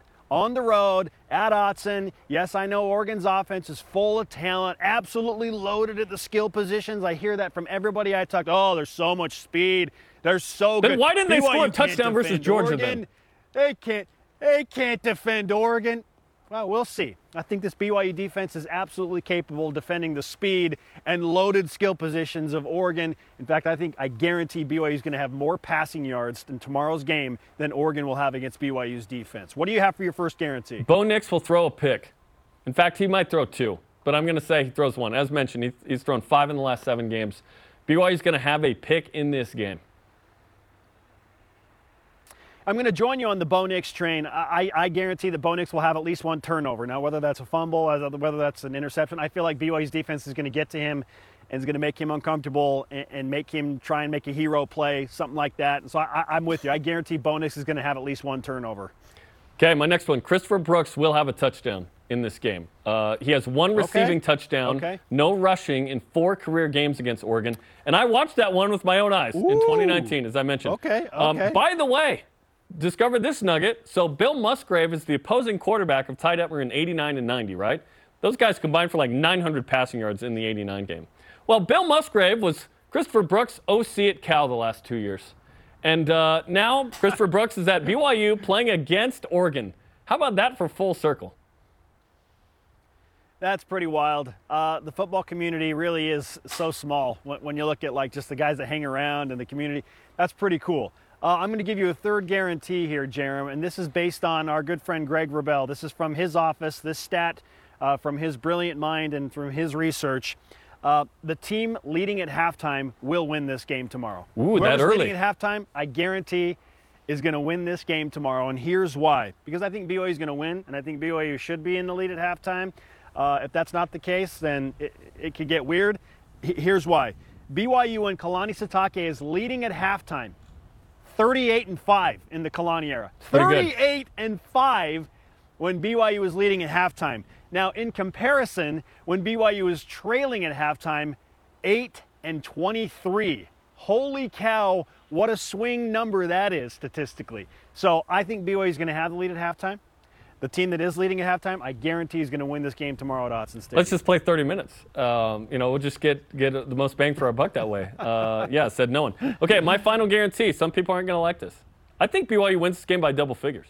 I don't think BYU just wins. Wow. I think they win by 10 plus. I think BYU establishes the run, wins the turnover battle, and now BYU's in the playoff conversation. Will BYU make the playoff? I don't believe that. Will they be in the running for a New Year's Six with 1 or 0 losses? Absolutely. But again, this is a bad year for the New Year's Six at large, like we talked about. There's only one spot. BYU's going to win this by double figures. I'm feeling very confident about this. You know, I like to call it as I see it, and I'm feeling great about this BYU football team and the opportunity in front of them. Granted, if BYU loses this game, Spence, and they only have one loss all year, this is the game to lose because you want to go into the postseason on this crazy hot streak. What you don't want to do is lose later in the year, lose the momentum into the top 10 and up the polls. So if BYU has to lose a game this year, and they probably do, this would be the one. But I feel like BYU is going to win this game by double figures. Join the conversation 24/7 on Twitter, Instagram, and Facebook using the hashtag BYUSN. The best of BYU Sports Nation rolls on after this.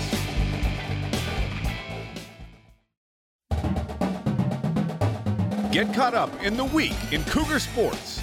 This is the best of BYU Sports Nation. Cougar Whip Around is presented by Maersk, your e-commerce logistics shipping partner. ESPN's playoff predictor, Jerem, currently gives BYU a 2.7% chance to make the college football playoff. What number does that percentage need to jump up to before you start to feel excited about BYU's chances? It's not about a percent chance of making it. It's about, well, if BYU's 7-0 after beating Baylor, Oregon, Notre Dame, and Arkansas, now I'm fully in. Up and until that point, no.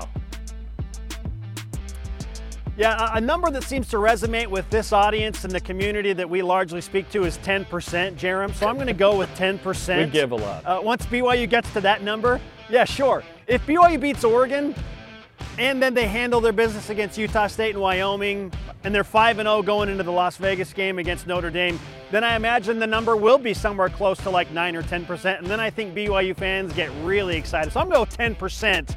If BYU beats Oregon, they'll be 5-0, and it's going to be close to that number. So beating Notre Dame and Arkansas would be a generous fast offering at that point? Is that what I am to understand? Is Cosmo versus Puddles the best possible college mascot matchup of the year? It's pretty much, it's up there, my friend. The only reason that might not be number one is because it doesn't feature Big Red, the Western Kentucky University Hilltopper mascot, right? He's like, if it's not Cosmo, it's Big Red as the other greatest mascot. But Puddles is great. I love Puddles the duck. It's the top 3 matchup all year. It's a fantastic mascot matchup. I don't think it can be beaten. I have some Great Northwest bias here, but like Cosmo is the greatest all time. There's a massive gap, and then there's other great mascots that include Puddles the duck. Yeah, I mean, look, think about like Brutus, who's the mascot for Ohio State, and then Notre Dame's mascot. Like seeing those two, like in they're week iconic, number 1, but they don't do anything. Pretty cool. Like that. Fair enough. What do they do? We're talking about like mascot performance. Yeah. Like Cosmo, GOAT for sure. Like, so I'm with you on that. We're going performance based. It's Cosmo and Puddles. All right, Jerem. Let's keep this thing rolling. As we turn our attention to BYU women's volleyball, the 15th ranked Cougars beat Utah last night. Huge road win. With that win, snapping the 3-match losing streak, has BYU officially righted the ship. I think they have. Those 3 teams were all in the top 10. One of those was at home, one was neutral, one was road. BYU has UVU tomorrow night, then they're into conference play, which, by the way, Pepperdine beat number 6 Minnesota 2 nights ago. And San Diego has 2 top 10 wins on the year. League play is going to be tough. You have 4 matches against teams that are pretty good. I think they've righted the ship, and now they're coming back home for UVU in conference play.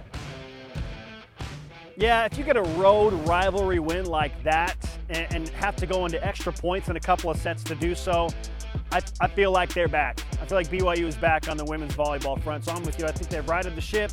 They got good mojo going into West Coast Conference play. Did you hear that? I think that was Joe Tessitore saying BYU women's volleyball is back. Crazy. After a tie with Utah State and a loss to Utah Valley, does BYU soccer need to salvage some Beehive State pride tomorrow against Utah? 1,000,000%. BYU women's soccer absolutely has to have this win. Not a tie. They cannot settle for another tie. They have got to figure out a way to win this game so that they can rediscover what that winning feeling really is. I think they just forgot. Like, this team has so much talent, but when you get in a funk and you forget like how to win games and close out games, things can get really weird. Things are weird right now.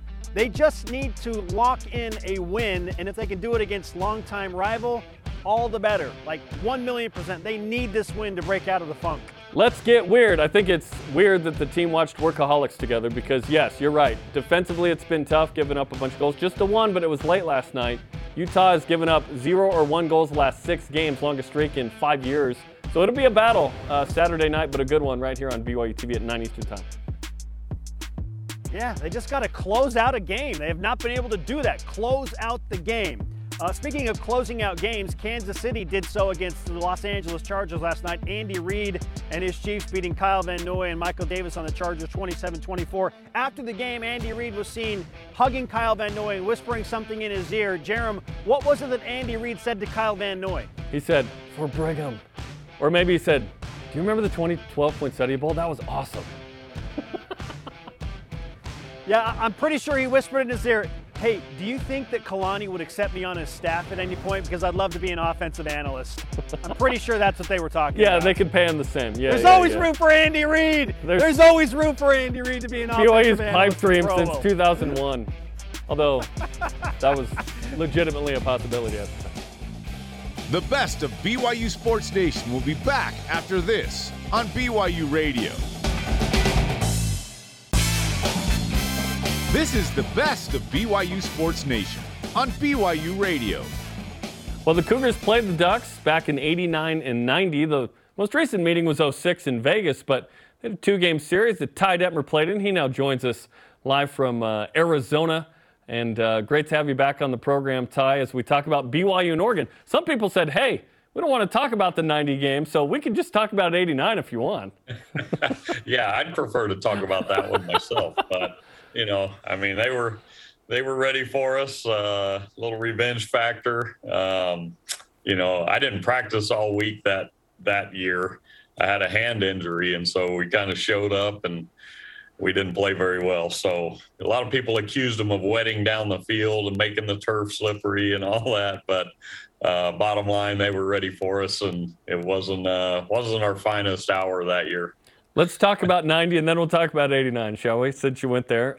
You walk in ranked 4th, 4-0, obviously the Miami win. A Washington State comeback that people forget, which is unbelievable, 36 points in that quarter, which for a long time was the most in a quarter until I think App State against North Carolina put up like 39 or something. It was crazy. You throw for 442, 2 touchdowns, 5 picks, sacked 5 times. Why was 90 so different from 89 other than, as you mentioned, you had a hand injury, which is a big deal for a quarterback? Yeah, it you know, it was just kind of one of those things where we beat Miami, we come off of, you know, a great comeback against Washington State, and then we just kind of fell flat a little bit in Eugene. But like I said, that was a tough stadium to play in. You know, the crowd was really into it. We just, you know, we were outmatched that day emotionally. They were ready to go, and we just kind of came in and felt a little bit flat, but we just didn't come in with our best day, and it showed. So one of those games. You talked about the alleged drenching the field before the game. So did it happen or did it not, Ty? I don't think it did, but, you know, we came in with different turf shoes on and, you know, kind of the flat bottoms, and you really probably needed the nubs. So you'd have to talk to the receivers and DBs a little about that. But I wasn't known for my burst, so I probably didn't slip much. I was more of a mutter anyway. Okay, then we flash back to, and in 90, you overcame that to win the Heisman. It's not like, oh, that didn't work out, you lost. Nowadays, I think if that performance kind of happens, you maybe slip back a little bit. Great timing in 90, you took care of business there and obviously win it later when that's the only loss you have going in to Hawaii. But we flash back to 1989. This is a game where you had to score 24 points in the fourth to win it. 470, 3 touchdowns. Bill Musgrave threw for 489. I've read that at the time that was the NCAA combined record. What do you for passing yards from 2 quarterbacks? What do you remember about that one? Yeah, that was a shootout.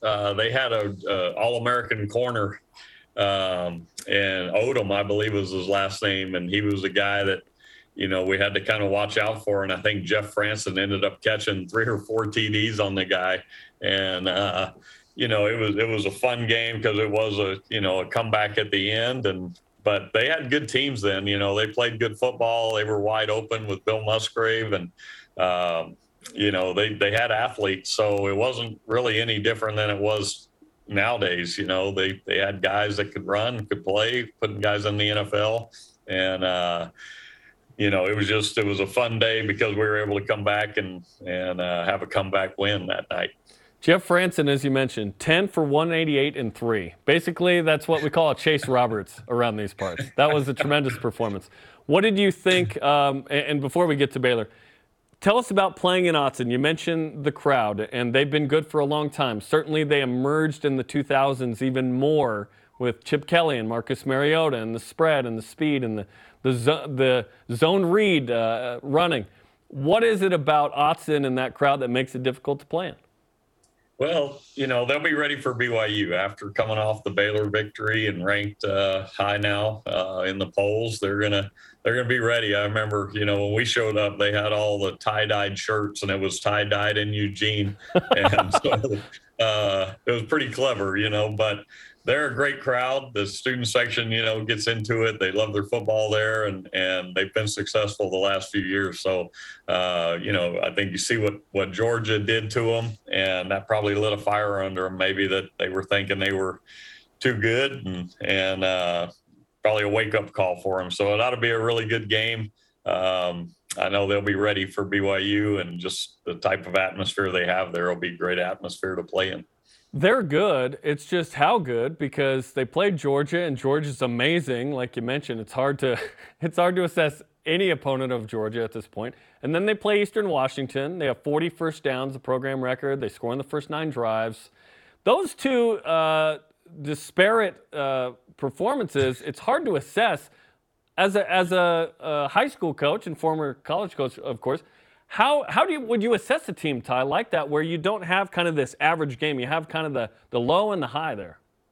Well, you take a little bit of the between for both. You know, Georgia really just, I mean, they came out of the gate and jumped on them, physically beat them down. And then Eastern Washington, you know, like I said, that was probably a wake-up call for Oregon, and we got to do better. And a great week of practice, and all of a sudden, you know, they were the dominant team. And so you kind of take a little bit of both, and, you know, probably somewhere in the middle there, but probably closer to what you saw last week. So, you know, they'll have a lot of pride, and with BYU being ranked higher than them, they'll want to come out and have a great showing. And, you know, BYU's coming off an emotional win, double overtime against Baylor. So it's a little bit of that catch game, you know, kind of like we had in 1990.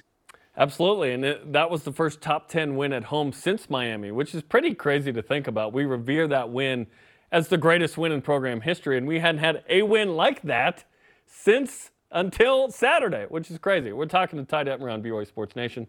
Ty, what did you think of BYU's performance against Baylor? Because there was a lot going into that game, given the Big 12, given the ranking, given Baylor's performance against BYU last year, and the Cougars pulled it off. It was a minor miracle.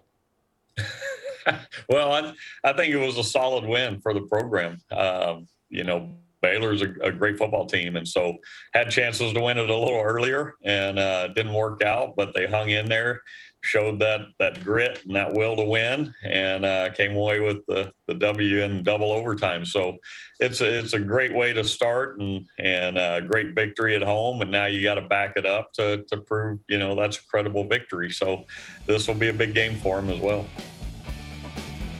That wraps up the best of BYU Sports Nation this week. Tune in next Saturday for the Cougar news you need to hear. And catch the BYU Sports Nation simulcast every day at noon Eastern, 9 Pacific on BYU TV and BYU Radio.